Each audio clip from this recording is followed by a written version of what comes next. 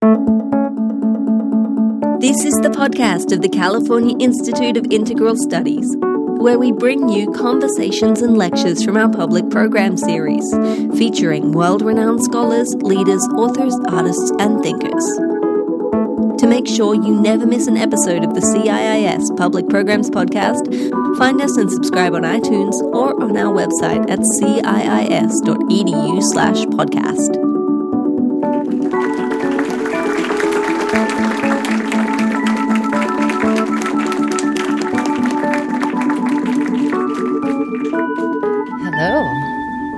So exciting to see you all here.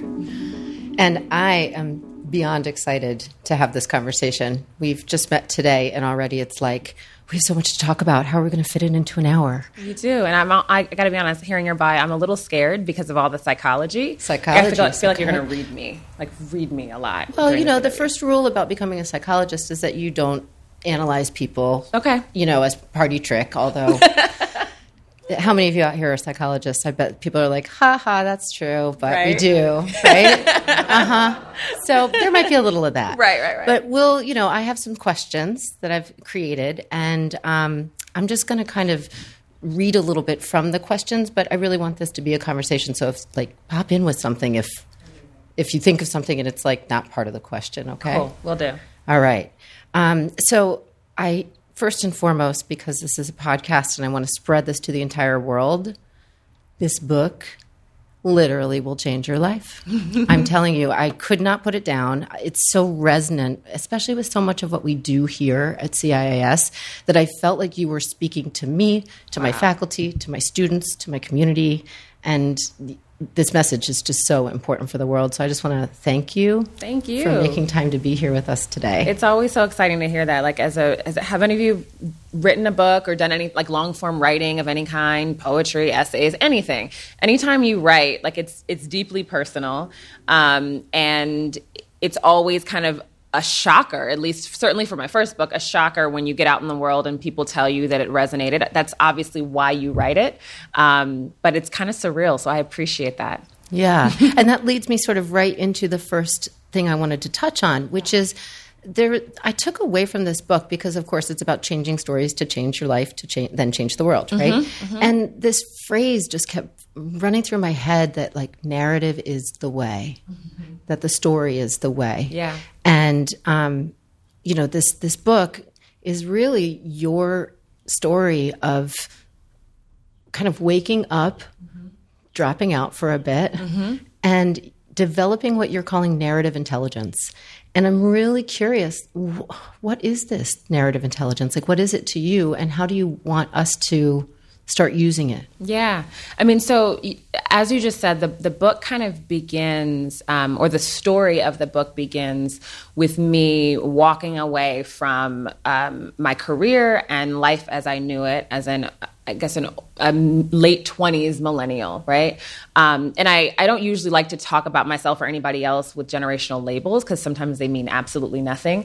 But it is relevant to this conversation because so much of what I talk about in the book and what I looked at in my own life when I kind of got frustrated with my career and where I was in the world had been shaped by narratives that I think were in some ways very unique to our generation, or certainly the amount that the narratives and stories of the world had infiltrated our lives and our minds, right? Whether we're talking about with social media, through popular culture, just these very, very popular narratives about who we are and how we're supposed to live our life and what the world is supposed to give us and how we're supposed to interact with it. All of these stories, whether or not we realize them, have shaped literally everything we do, our behaviors, how we seek partners, how we seek careers and jobs, how we view ourselves. And so when I hit this point, I'd had a relatively successful career pretty quickly, and I was high profile at 27 years old. I was on television, and I was going to the White House and doing all the fancy stuff that looks amazing on Instagram.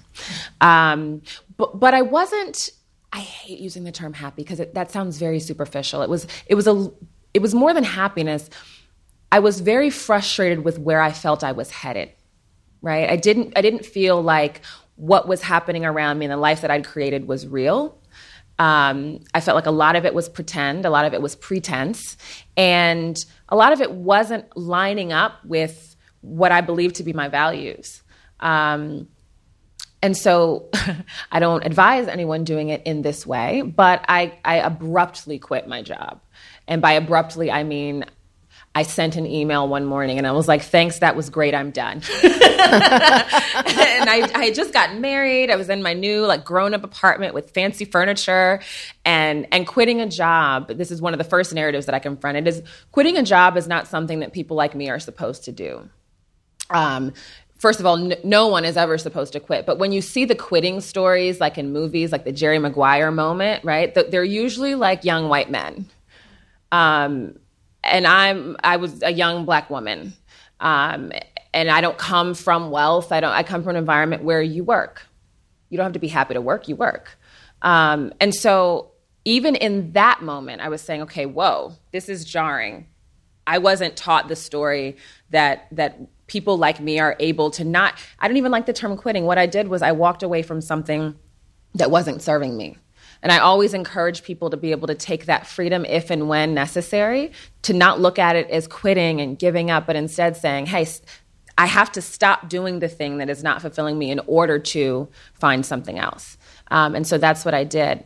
And the process and the journey that the book lays out, I then, in hindsight, was able to codify and call narrative intelligence. And I define it in the book as the ability to understand and see the stories that are shaping our lives. We're taught about IQ. We're taught about, emotional intelligence. But I don't know about you, I wasn't taught how to see stories. We're fish in water, right? They are all around us. And I was never given a skill set to be able to stop in any given moment and assess and analyze. And I always say people, think that answers change the world. I believe that the right questions can change the world. And so if we're not ever taught how to ask the right questions about what we're consuming, about how our brains are processing information, about what we're thinking about the world around us, then we just behave in ways that I think are potentially outside of what serves us. And so that was where I got. That's fabulous. Excuse me. And the way in which you talk about narrative intelligence, I love the structure, and we're going to unpack it as we're talking tonight. And the reason I think that it was so resonant and that I've been talking to all of my faculty in the Expressive Arts Therapy program about it is that we use a form of therapy called narrative therapy a lot, which is also about unpacking how people story their lives. And we also are very much oriented toward social justice and concepts in liberation psychology around creative resistance and around locations of people's identity, and that we as therapists have to be very cognizant of our multiple locations of both privilege and oppression, and also those of our clients, and recognizing how power is part of the storytelling process too. Whose story becomes a big question. And I'm going to quote you from Instagram because I've been following you on Instagram now. You're amazing. It's hilarious because I have such a love-hate, mostly hate relationship with social media. So I firmly feel you. And we're going to talk about that too. Yeah. So this is what you said, and this is from your book. And this is your quote. Don't rush to believe that something is wrong with you before first investigating the wrongness of your environment. And that just blew me away. And I flipping through my phone and I'm like, yes, yes, good question, good. And part of it was that, you described 4 types of narratives or 4 types of stories. And they're the internal, firsthand, produced, and myths. And as I read your work, I really recognized that the locations of my own intersections of identity were foregrounding and backgrounding as I was exploring those 4 types. I could feel different parts of myself that have gone unstoried or are storied by others because of how I look and present. And oftentimes people will talk to me about my own identity. Yeah. And they have about 7 of the 9 categories completely wrong. And so that was one of those places where I was like, wow, okay, this is a great tool for us to be having conversations about, identity and projections. And one of the things you also talk about is the process of getting story smart. Yes. And I think that's an amazing concept. And I wondered if you could share a bit about what that process is like, and how it helps us to really get clear about this wrongness of the environment idea. That was a really important idea for me to include in the book. And it's so funny, when I was first writing it, because I come from an advocacy background and consider myself a social critic, I said, this is going to be a book that is social critique. And my editor said, no, this is self-help. And I was like, no, don't call it that. Don't call it that. And she's like, you call it what you want. That's where it's going to be on the bookshelf. And I was like, oh, okay. And so it was important for me, as I was now all of a sudden writing a self-help book, to kind of complicate the narrative a little bit and reject this idea that everything that is wrong comes from inside. I think sometimes that is the narrative that we take from self-help. It is not all content that is personal development, but I think sometimes we are so quick to look inside and blame ourselves. And I think this is in that same Instagram post. I think I said something to the effect of self-help culture has taught us that if we are responsible for our own happiness, then we must also be the cause of our own discontent. And I firmly reject that idea. Couldn't agree with you more. And so it was important that if we're going to talk about stories, and yes, we are responsible for changing them. I'm not taking anyone off the hook for that. I think it's more important, and just as important, to understand where they come from. That we are not born with these. That these are systems and structures and narratives about identity, about money, right? That capitalism is a system. It is a structure. Like it, love it, hate it, whatever it is, it has implications. It tells certain stories, right? And we believe those.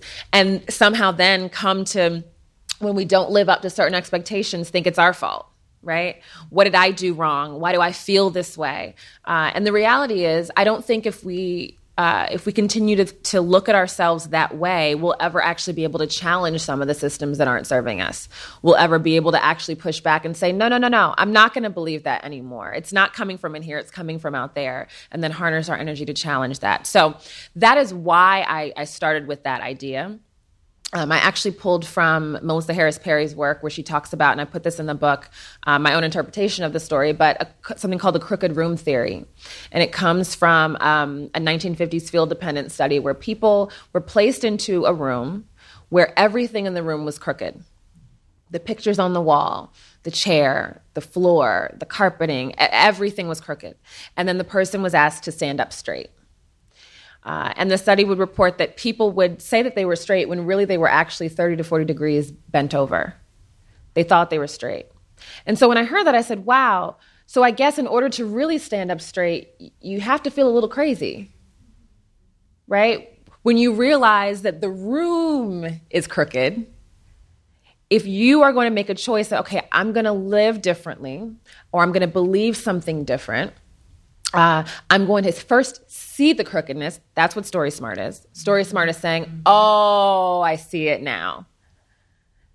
Then in order to stand up, you're not going to feel comfortable. You're going to feel a little out of whack with the rest of society or with the rest of your colleagues or classmates. And I lay out that process also, I think, hopefully in a really human and authentic way in the book. I don't just make it sound like I decided to quit my job one day and then I went about building a new life. No, I quit my job and walked downstairs and was like, did I really just quit my job? Maybe that was a mistake. And then I panicked for like 2 months. And I went through all the motions, right? Of people would ask me like, what are you doing next? And I would lie, right? The lies that came out of me. Oh, I'm starting a business. I mean, really, I was like rewriting my bio every morning at 3 a.m. Like, maybe now I do this. I do this, right? And I wanted to be transparent about that. Because first of all, I know I'm not the only one.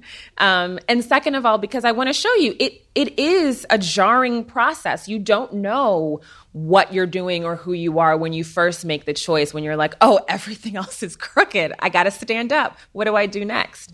So I also wrote the book really for people who kind of have that feeling a little bit.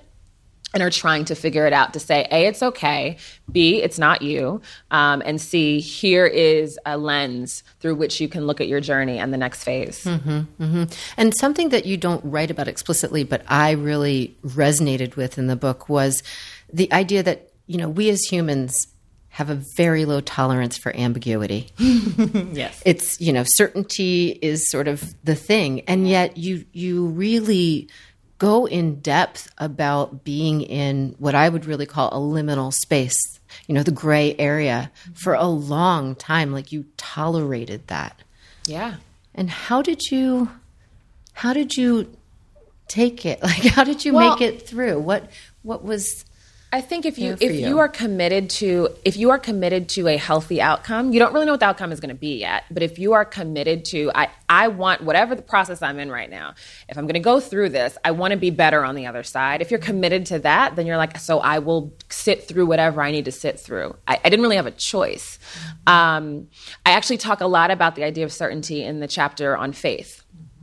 So if you talk to me for, I don't know, any length of time, over 30 seconds, you find out that I'm a preacher's kid. It's a core part of my DNA, both in my upbringing, but also in the way that I see the world. And in this process, I had to kind of wrestle with faith too, because if I'm going to build a new life, right, that's a part of it. What does that mean for me? And the conclusion that I came through, I'm not giving it all away, but I will say through a whole series of events and occurrences and, research and study and prayer and all these things, I kind of came to this realization that for our generation, and probably for most generations, certainly for many that came before us as well, faith became synonymous with religion, and then religion became synonymous with certainty. For most of my life, forget my personal context, even the political context or the socio-cultural context, it was religion means this. If you are this, you know this. You know for certain how the world was created, in how many days, and in what order. Mm-hmm. Right? Right. And I say this as someone who, let me also be very clear, is still both spiritual and religious. They're different things, and I am both. But my understanding of what they meant was shaped by these stories. That everything was all about certainty, and you had to know this and believe this, and this is life, and this is how you define it, and this is what that means. And if not, then you're a bad this, or you're not one of these at all. And I was like, nah, not buying it. Mm-hmm. Just not buying it, mm-hmm. And in my understanding of a big, awesome, ultimately unknowable God, I started reading the works of a rabbi who used to. Dr. Martin Luther King called him his rabbi. He was front and center with him in the civil rights movement, Abraham Joshua Heschel. And he writes about an ineffable God, one that we can't even fully wrap our minds around. And it shifted kind of my religious practice and my faith to being far less about certainty and far more about wonder. And just what is it when you are in a posture of awe and wonder? And even if you're not a religious or don't identify as a spiritual person, that approach to life is part of how I got through my journey. It was, I don't know, I'm looking at this, I'm in awe that I'm still here, right? I'm in awe that me not understanding what I'm going to do for my job the next 6 months, and yet somehow here I am, and there's still food on the table. I'm grateful and I'm in awe. And kind of approaching life in that way helps you be, I think, a bit more open to new ideas, new possibilities, and creating new stories. Mm-hmm. Yes. Amen to that. And you and I share that we're both pastors' kids. Yeah. And so part of what I was so curious about, and my opinion is that the wife of these pastors is also a spiritual force of nature. Oh, yeah. Oftentimes. My mom is actually more of a spiritual force of nature than my dad. Uh-huh. But what's it like for you to have grown up in the house of a spiritual leader? And how does that influence how you're walking in the world in this work now? Yeah, I mean, this is when the chair should turn into a therapist couch. Yes. And we could talk for hours. Okay, I know. I feel like this is... Well, so I guess to understand what that meant for me, I start the book. I said the story of the book begins with like me quitting my job. But the intro to the book, the kind of foundation of my life, begins with the story of my father's death. And I won't get into all of the details of how that occurred. It is in the book, but it happened when I was 16 years old. And up until that point, and even beyond that point, I was and remain a daddy's girl. So everything about my daddy, his lifestyle, being a pastor, being a spiritual leader, and one that I can truly say in the fiber of my being was authentic and with integrity. I saw the world through his eyes. I saw the world as an opportunity to serve. And that was the way our home was.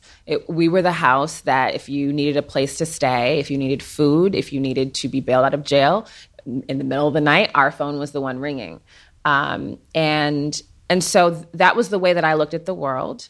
And then when he passed away, it shifted a little bit. It actually kind of gave me a little bit more of a political awakening because, and I didn't include this in the book at all, but at his homegoing service, hundreds and hundreds and hundreds of people. And they were all coming up to tell me and my sister and my mother these amazing stories about how he had helped them. He'd helped me get a job. He helped me get into rehab. He, renewed my faith, all of these stories. And they were supposed to make me feel good. And I was pissed. Mm-hmm. I was like, no, because what I didn't understand was if one person could give every single thing that he had and help change this many people's lives, why did the community still look the same? Where did this line end? And it was kind of my first awakening to, there are systems and structures outside of that. There's more than just direct service, and there is more than just kind of spiritual education and formation, but there are also, I got pretty radical at that point. Mm-hmm. But so that is, I think, one way. That's just the foundation. I also think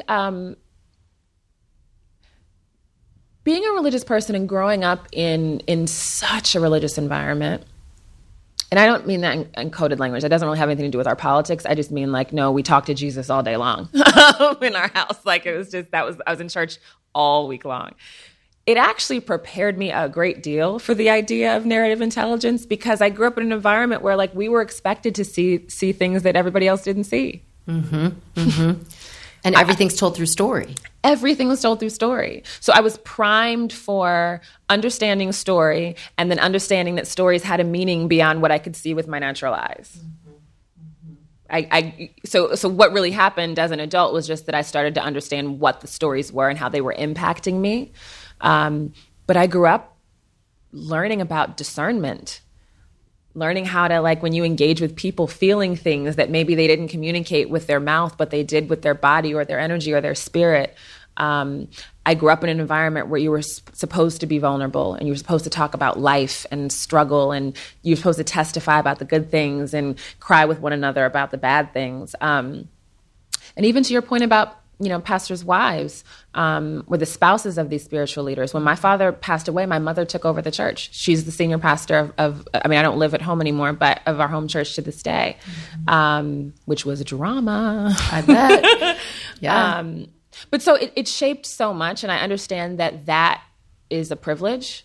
It's a privilege because the older I got, and then I went to work in politics, I realized I had been in this happy little social justice, religious cocoon, completely unaware. I was actually ashamed in college to find out what religion had done to the world in so many cases, mm-hmm. Particularly, not uniquely in the U.S., just around the world. Mm-hmm. And so it became my mission at that point too, to kind of see if I could reconcile that in any way in my own life with my own activism and my own faith journey. Mm-hmm. And a while back you said, that the book was going to be on the self-help shelf, but really for you, this was a commentary, a social commentary. Yeah. And as I didn't say it at the time, but I was sitting here thinking, well, social justice is self-help. Yeah. We do the inner work because the outer work is calling, and we end up needing to do both. Mm-hmm. And activists who don't do their work fry. Yeah. They burn out. Yeah. So I just wanted to affirm that I'll call your publisher. That makes me feel so much I'll talk better. to your editor. All the same. Thank you. Yeah. Okay, so we're going to dive into politics, speaking of social justice. Okay. I assume that you are still keeping up, even though you are not on news talk shows very often. And I would love to hear from you in the climate that we're living in, but particularly about the AOC phenomenon, as I'm calling it, and the extraordinary election of women of color this past election cycle. What's your narrative about what you're seeing and about how you're experiencing the AOC phenomenon? So did you see the documentary, the new Netflix documentary? I think it's called, Knock Down the House? Not yet, but now I will. Please watch it. It is, it started off as a look at 4 women who were running for office, and AOC happened to be one of them. They had no idea when they were filming that she was going to win. In fact, the narrative that the documentarians had pretty much planned for and expected was all of the women were going to lose. And the whole point of the documentary is to show how hard it is and remains to be a woman running for office. And instead she won, and they captured this moment. It was just unreal. But I left so inspired, and it re-energized me. That there are so many people. I mean, public service is a sacrifice. It is a true sacrifice, and I know that right now it might look somewhat glamorous because of Twitter, and like she's on all the talk shows, but it is a sacrifice. No sleep, and also the level of, particularly the way that I think she is doing it, the level of vulnerability and exposure. So I'm inspired by that, both by her, but also by the women whose names we don't know, who are running for local office, who are, stepping up in their communities and sometimes losing and sometimes getting knocked back down. I'm always inspired by that. There's a part of me that questions the short-term impact of it all. Right? I think there's always an impact when you see different people doing things and different people in leadership positions, that there's an impact for the next generation and that it opens the door for more. But I do sometimes question, what does that mean for right now? And I hope that my husband and I always have this question. In the book, I call him Lifetime Bae, LB. He's my lifetime bae. But we always talk about what made the activists that came before us, and even those that are still alive today, who put their lives on the line and give everything for a cause and movement. Do they ever have a moment where they look back and say, was it worth it? What do you think? I don't know. The ones that I know that are kind of in my peer group now, I think have a much better understanding of self-care, at least the ones that I know and talk to now, than our predecessors did. And so I hope it actually doesn't take their lives from them in the way that it took so many who came before us. But that is something I often think about too, as we're seeing so many young women and women of color on the front lines, is that I want something for the country. I want something for the world. I also want something for them. I want them to be okay and to be safe and to live full lives. And so I hope we are at the point in history where both things can occur. That is my wish and prayer for right now, and for everyone who is out there fighting the fight that I think you have to be called to fight in that way. Mm-hmm. Yeah. And now that you've shifted your career a bit, do you still feel called? And if so, what does that look like? Oh my gosh, yes. All right.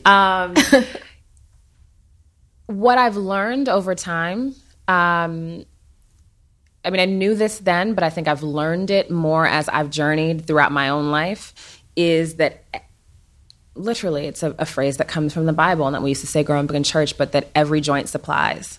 And what that meant was that there is a role for absolutely everyone. And that your mission, should you choose to accept it, is to figure out your role. And your role is not going to look the same as someone else's role. And so my role is no longer, at least not in this season of my life, to pay my bills via politics. But I believe, just as I believe we are all spiritual beings, I think that whether we acknowledge it or not, we are all inherently political beings. And so I actually feel in some ways so much more free now to kind of have my politics infuse every area of my life. I feel freer now than I did when it was my job in some ways. Because you're speaking for yourself and not in the context of a paycheck. Right. Not in the context of a paycheck, not in the context of an organization. And also I'm able to be much clearer about how I come to the table and what I bring. You know, I think at a particular point in my career, it was expected, and frankly, because I said so, right, that I was expected to bring a sharp political mind, you know, and maybe I have that, maybe I don't, but I would actually prefer what I bring to the table to be creating spaces like this. I create spaces. That's what my mission is, my calling in life is to create spaces and ask critical questions that develop wisdom and help people change themselves and the world. You bring me to the table if that's what you want. If you want campaign strategy, I have many, many friends who can do that. You'll refer out. I will refer out. Yeah. But if you want to ask the tough questions, if you want to have meaningful conversations, if you want to get to the heart of an issue, right, beyond the talking points, then I'll come. And then we can work together, and then you can sign folks up for the campaign after. And it's so important at this point because as we've been witnessing, divisiveness and anger and combativeness, vitriol even, is the tone of how we have all begun talking to one another. And it's really, I don't know, it makes my soul wither on a regular basis. And so it just seems really important. Yeah. And I'm going to say something that might even be controversial a little bit, which is... Bring it. You know, I don't know that we all need to talk to each other. Keep going. No, come on. Keep going. I think everyone needs to be talked to at some point, but I don't think everyone needs to talk to everybody. And I sometimes get very frustrated with this narrative, right, that we all have to go out and we all have to talk to the people who are potentially trying to kill us. No, not today. I'm not doing that today. And also, I believe that there's some people who are called to do that, right? And in a much lighter example, I have friends who are very, very progressive, who love going on Fox News. Love it. It's like a sport for them? It's a sport, and I will also say, I mean, I make fun of them, but I also do believe in some cases it's a calling. I think it is, right? You have to go where you're not wanted sometimes, you know, and they all have very different reasons for doing it, and I think that's valuable. That's not my calling, right? I know people who are very deep in racial justice work who say, it is my calling to talk to other people of color only. And some who are on the road talking, some people of color I know are on the road talking to all white audiences all the time. Both are valuable. Both, you know? But I wouldn't swap those two people out. I wouldn't switch who they are. And so that's what I've learned over time too, is that, like, yes, the tone that we have right now is so disgusting and so painful. And I believe that part of that comes from the wrong people, the wrong messengers. Mm-hmm. Yeah. And this segues into something that I really am curious about with you, which is the world of social media. Yeah. And the strangely love-hate relationship that many of us have with those tools. And I introduced Erica, or didn't introduce her, but when we were talking, preparing for this, I said, do you happen to know your Enneagram type? How many of you out there are Enneagram people? Any of you? So it's a personality typology system, kind of like the Myers-Briggs, that, full disclosure, I sort of lived my whole life through that lens. As a type 4, that's not unusual. And I don't know these yet. I was on my way driving up here today to get ready. I was listening to Hannah Posh, who's coming here in a couple weeks too to do her talk. And she had a woman named Sue Ann Shaw on her show that I was listening to today, who's a 3 on the Enneagram. And she also self-identifies as a person of color, a queer Christian female singer-songwriter. And I was like, wow, that's a constellation of identities. It's so powerful. And a lot of her work, she's been writing a little bit of pushback against Brené Brown and sort of the vulnerability craze. And her critique is that there's a privileged whiteness in this idea of being vulnerable at all times with all people. And that for people who have locations of identity that are either oppressed or marginalized, that it's not always right for them to be ongoingly, permanently vulnerable with all people. And it made me think of what you were just talking about like, I don't know that we need to be talking to everybody. Right. And you talked about being vulnerable in your social justice church bubble. And so with this framing in mind, I'm curious about how do you approach vulnerability if you do? I'm making an assumption, so I'm going to back off. But if you do think about vulnerability and practice some form of vulnerability, what's that like in your work? Because your book is so open-hearted and so real. And yet I had this moment of, okay, what stories made it onto the page and what stories didn't? Yeah. I mean, I've just found in my life that realness invites realness. And especially because I did grow up in an environment as lovely as it was, as wonderful as it was, being a pastor's kid, there was also a lot of like, you don't talk about that outside of your house, outside of your family, right? So I've always kind of had lines. I don't like pour my guts out everywhere, but I do try to always say the thing that I believe someone else in the room is feeling or thinking. I know I don't ever walk into a space thinking that I'm alone. I just don't do it. If I have a feeling, I just start from the premise of somebody else is feeling this. I just know it. And so that kind of helps me with my vulnerability. I'll say something, and even if I feel like, okay, maybe most of the people in the room don't feel this way, I go away thinking someone does. That also comes from church. My father used to always say that when he was preaching, which is like, I don't know who this is for, but this is for somebody. That's how I kind of always feel when I talk. I don't know who this is for, but I know it's for somebody. And if I know it hits somebody, then I'm good. And so it doesn't mean I walk through the world. And even to go back to that critique of Brené Brown, I actually really like Brené Brown. I really like her work. I think I have heard her say very clearly that, you don't need to be an open wound and vulnerable all the time. I think vulnerability, though, no matter who you are, what concerns me also about kind of that alternative narrative is that it suggests that certain people don't need to be vulnerable, or it's not vulnerable. We all have to be vulnerable sometime, somewhere. I don't care what your race, your gender is, your sexual orientation. Vulnerability is a human thing. I am human. I have the right to be vulnerable, just like you do. So I think, yes, we should all be wise about how and where and what we share. And I think that just comes from, again, lived experience. And, you learn a stove is hot by touching it. Maybe every now and then you say something somewhere, that isn't safe, and then you pull back.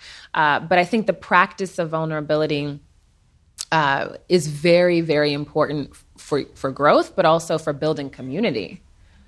I've only ever found my people by being able to say, this is who I am.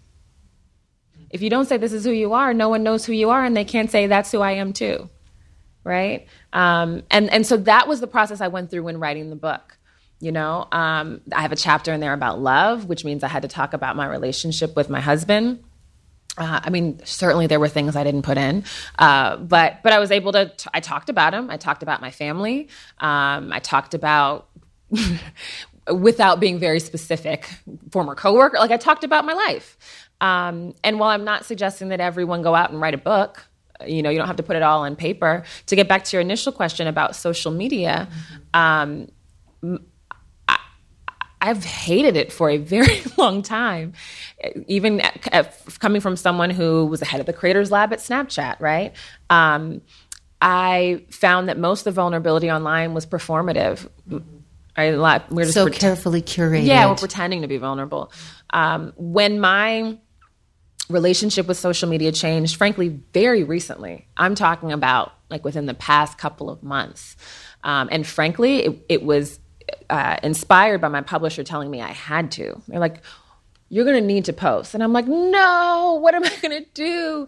So I kind of had to come to terms with, okay, Erica, what is your problem with social media? You know, all comes back to the stories. What is the story that you've been told about the use of this platform? And the shift happened for me when I said, okay, I'm comfortable sitting up here talking to 1,000 of you or one of you. That doesn't bother me.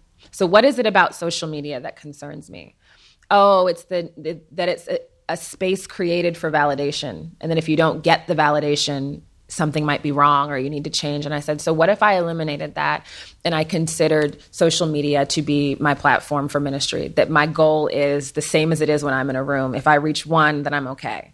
What if I looked at everything I posted just like that? If I reach one person, then I'm happy I posted it, as opposed to how many likes am I going to get? Is the algorithm going to serve this? What did people think? No comments and engagement. I mean, I get all of that very deeply because, again, I worked in that industry. But I've chosen to now use my space and it doesn't mean it has to always be deep, but just to share truth that I feel like needs to be shared for someone today. And now I have a certain level of ease with it. I still stress out about taking selfies, but the content feels a lot more natural to me. So I think the advice that I would give, because I do talk to especially younger people all the time, is make a choice. So much of what I talk about in the book is just about intentionality. It's not about me saying, you know, this needs to be your new story and that story is bad for you. It's about saying, know what you believe and know why you do what you do. And so when you choose to engage in social media, do what you want. Just know why. Know what your intention is. Know why you're there. Know how it makes you feel and act accordingly. And that's how you can both control the story that you're telling and acting out, how the stories that you're consuming are impacting you, and how you behave in that space. Mm-hmm. Do you ever take media breaks? I try. Here's what I will do. I will take a form of media break. I have not yet graduated to the level of being able to take a break from all, but I'll do like, okay, for 3 weeks, no Netflix, which is funny because really the only thing I watch on Netflix, literally the only thing aside from the occasional documentary, is West Wing. I can't stop. I think I've watched the entire series like 50 times. But so sometimes I'll take a break from that. I definitely will take a break from social. But I'll play with it. Sometimes I'll say, okay, I'll still post. I just won't consume. I'll get on to share, but I won't get on to take. Other times I'll do the opposite. You know, I'll just look at my friends to see what's going on in their lives, but I won't follow all the, you know, the gossip sites or the news sites or whatever it is. So I try every now and then. Do you ever not read the news? Oh yeah, that's not hard for me because I don't like the way it makes me feel. It's so frustrating, and also because of what my personal and professional network has always been, I pretty much stay in the know. I don't have to read the news to know what's going on because I'm on 976 listservs and I'm, you know, signed up for all. Like I will know what's happening. So I actually don't watch a lot of news. It just annoys the hell out of me. So you've found a way to get what you need, but also take care of yourself. You mentioned self-care and how millennials are, you know, good or better maybe at self-care. Better. Yeah. Well, I don't know. I know we talk about it more. Yeah, it's true. We definitely talk about it a lot. Mm-hmm. But do you do it? I think what's happened with self-care is the same thing that happens with most epiphanies or movements, is that we define them too narrowly. So self-care is different for every single person. Mm-hmm. So I'll give you an example. So for me, I have never had a problem getting a facial and a massage. I will do that. I will treat myself. That is my self-care. But am I always eating healthy? No. I'm not. I need to. That's part of self-care, right?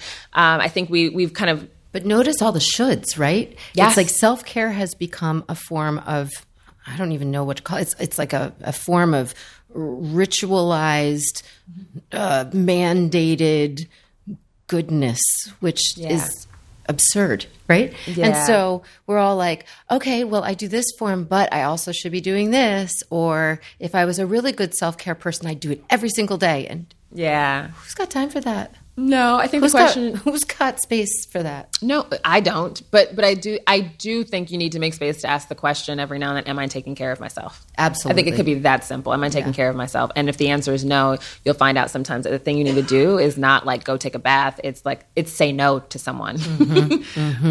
Or cancel some plans, or Yeah. close the curtains in the middle of the day and just be okay with that. Right. You know? Right.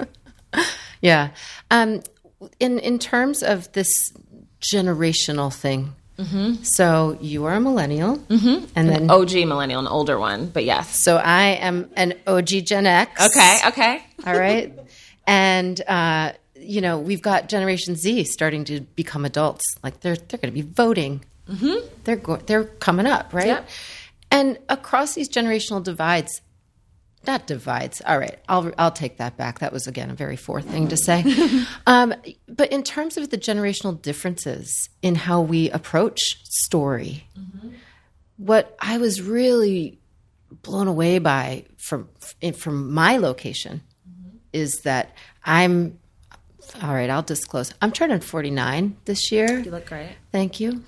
And 49 is a year developmentally of kind of like clearing it all out. Clearing it all out. And so I just have a lot less ability to like tolerate the nonsense, if you will, from this vantage point. And so this book was so refreshing to me because it was my tool to write the story of that being totally socially acceptable. Like, look at how I present. Do you think that people find it acceptable that I don't want to tolerate the nonsense? Right. Probably not, because it's not very nice.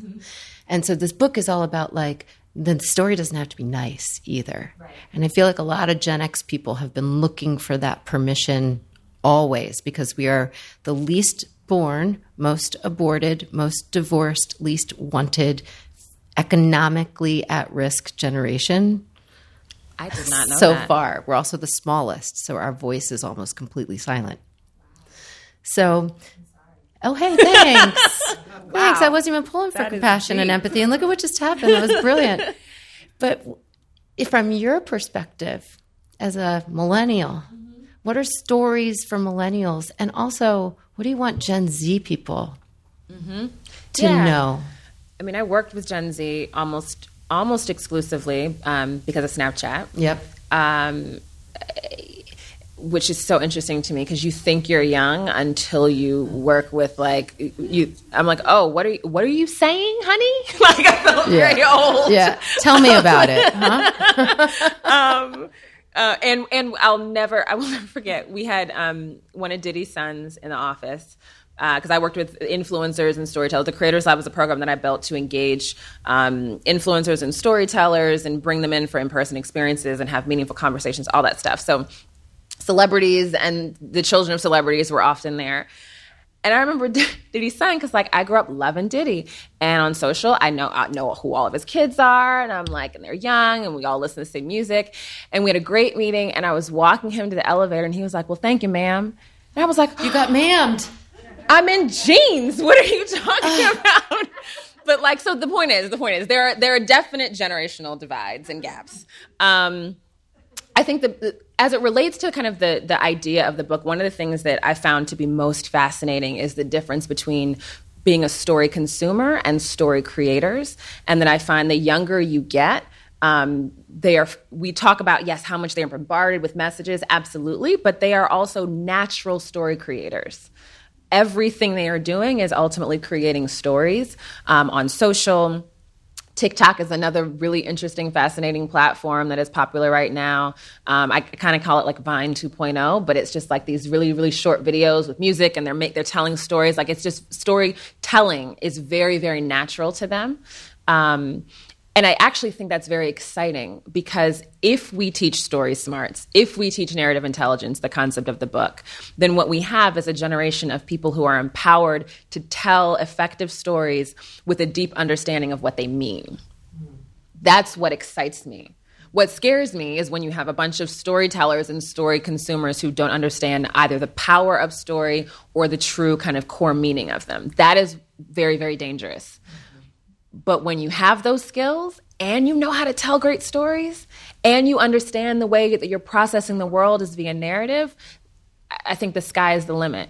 Being an OG millennial, we kind of had a foot in both, right? So I believe we're the most marketed to generation ever, right? And so when you talk about what are some of the stories that we grew up believing, or even in the beginning of the book, when I walked away from my career, I was kind of walking away from what I call like the Fast Company narrative. And I love Fast Company, great magazine, but just this idea that there is a prototype millennial that is, successful and looks a certain way and can somehow also have 200,000 Instagram followers while also helping babies in Africa. Never a country, just Africa. Just Africa. Right? Yes. We have all these things. And I'm like, who is that? I don't actually even know that person, right? The people that I know, are drowning in debt. Especially student loan debt.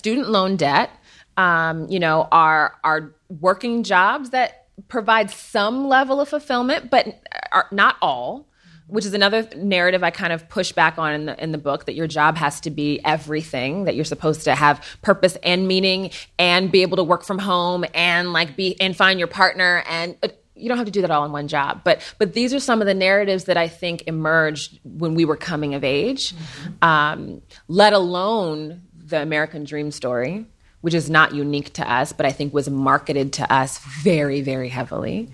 So you get to a point where you say, does this work? Is it working? And if not, what does it look like to push back on that? And I think that our generation is very uniquely positioned right now to push back. Mm-hmm. Right? We are the older ones of us are full-blown adults, right?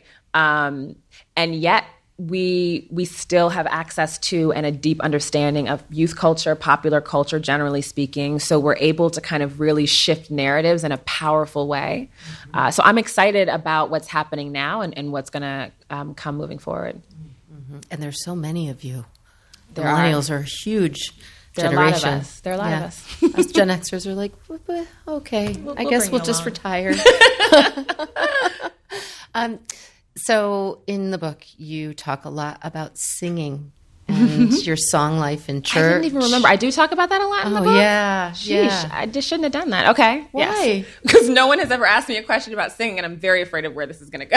Oh, well, I did want to pull one of those Ellen DeGeneres moments and be like, do you have a song for us? No. But I figured, all right, maybe she'll just break out in a song if it's her thing. I don't know. But I'm actually going to pull an Ally McBeal on you. And I want to know if you have a current theme song in your personal narrative right now. Yes, that's a great question. I have two. So, and they're wildly different from one another. One is by an artist named Jamila Woods, who I hear some yeses and some hisses. But she has a song. So her album, I believe, is it Legend? The new album, it's Legend. And the name of every song is based on who to her is an African-American legend of some kind, a woman. And so she has a song named after Zora Neale Hurston. And she has the first song on the album called Betty. After the pioneering funk rock Black woman musician Betty Davis, and the words are so powerful. And I certainly am not going to sing it, because I just learned it, but it's all about it says I am not your average girl, and it talks about how running away from yourself is actually more harmful to you. It's just so empowering. I encourage everyone to listen to it. I've been listening to it on repeat for the past week. And then the second song is a song from my childhood. It is a song I grew up singing in church all the time. And it's very simple, and it's called Anointing. And it just says, anointing, anointing, rise in me. And then the second verse will say, anointing, anointing, fall on me. And I've been singing it a lot lately because the journey of the book, but also really the journey of my life up until this point, has been geared towards trying to figure out, who do I need to be to have the most impact? I felt very strongly that I was, supposed to carry on my father's legacy. I've always felt a need to serve. I've also always felt the pressure that comes with having certain gifts or talents, but not knowing what to do with them. So the journey was always, who do I need to be? How do I need to build a life that maximizes who I am? And I recently came to the conclusion that the concept that we learned when I was a kid in church about anointing, right? This idea of it's not really about you, that it's not your responsibility to do that, but what your responsibility is to surrender and to be anointed, right? The tradition of having oil poured onto someone, onto the head of someone who was considered a king or a priest, this idea that you're supposed to be who you are through that anointing. And if I just focus on that, if I wake up every day and say, like, anointing, rise on me, that's how I'm walking through this day, and that's how I'm walking in the world, that everything else will take care of itself. So I sing that every morning. I love it. Thank you. Thank you. So last question. Yeah. What is next in your narrative? What is next? It's funny, I talk in the book about the entrepreneurial narrative and in how, like, our generation was told that we all need to be entrepreneurs. And even though I make very clear in the book, I don't think that's true, don't have that pressure, I also have finally learned that it is who I am. That is who I am. So I'm looking forward to doing more of this, to writing more, but also building a company that actually creates spaces for wisdom and meaningful conversation. So that is my next journey out in the world, is to do this thing that I know is my calling full time.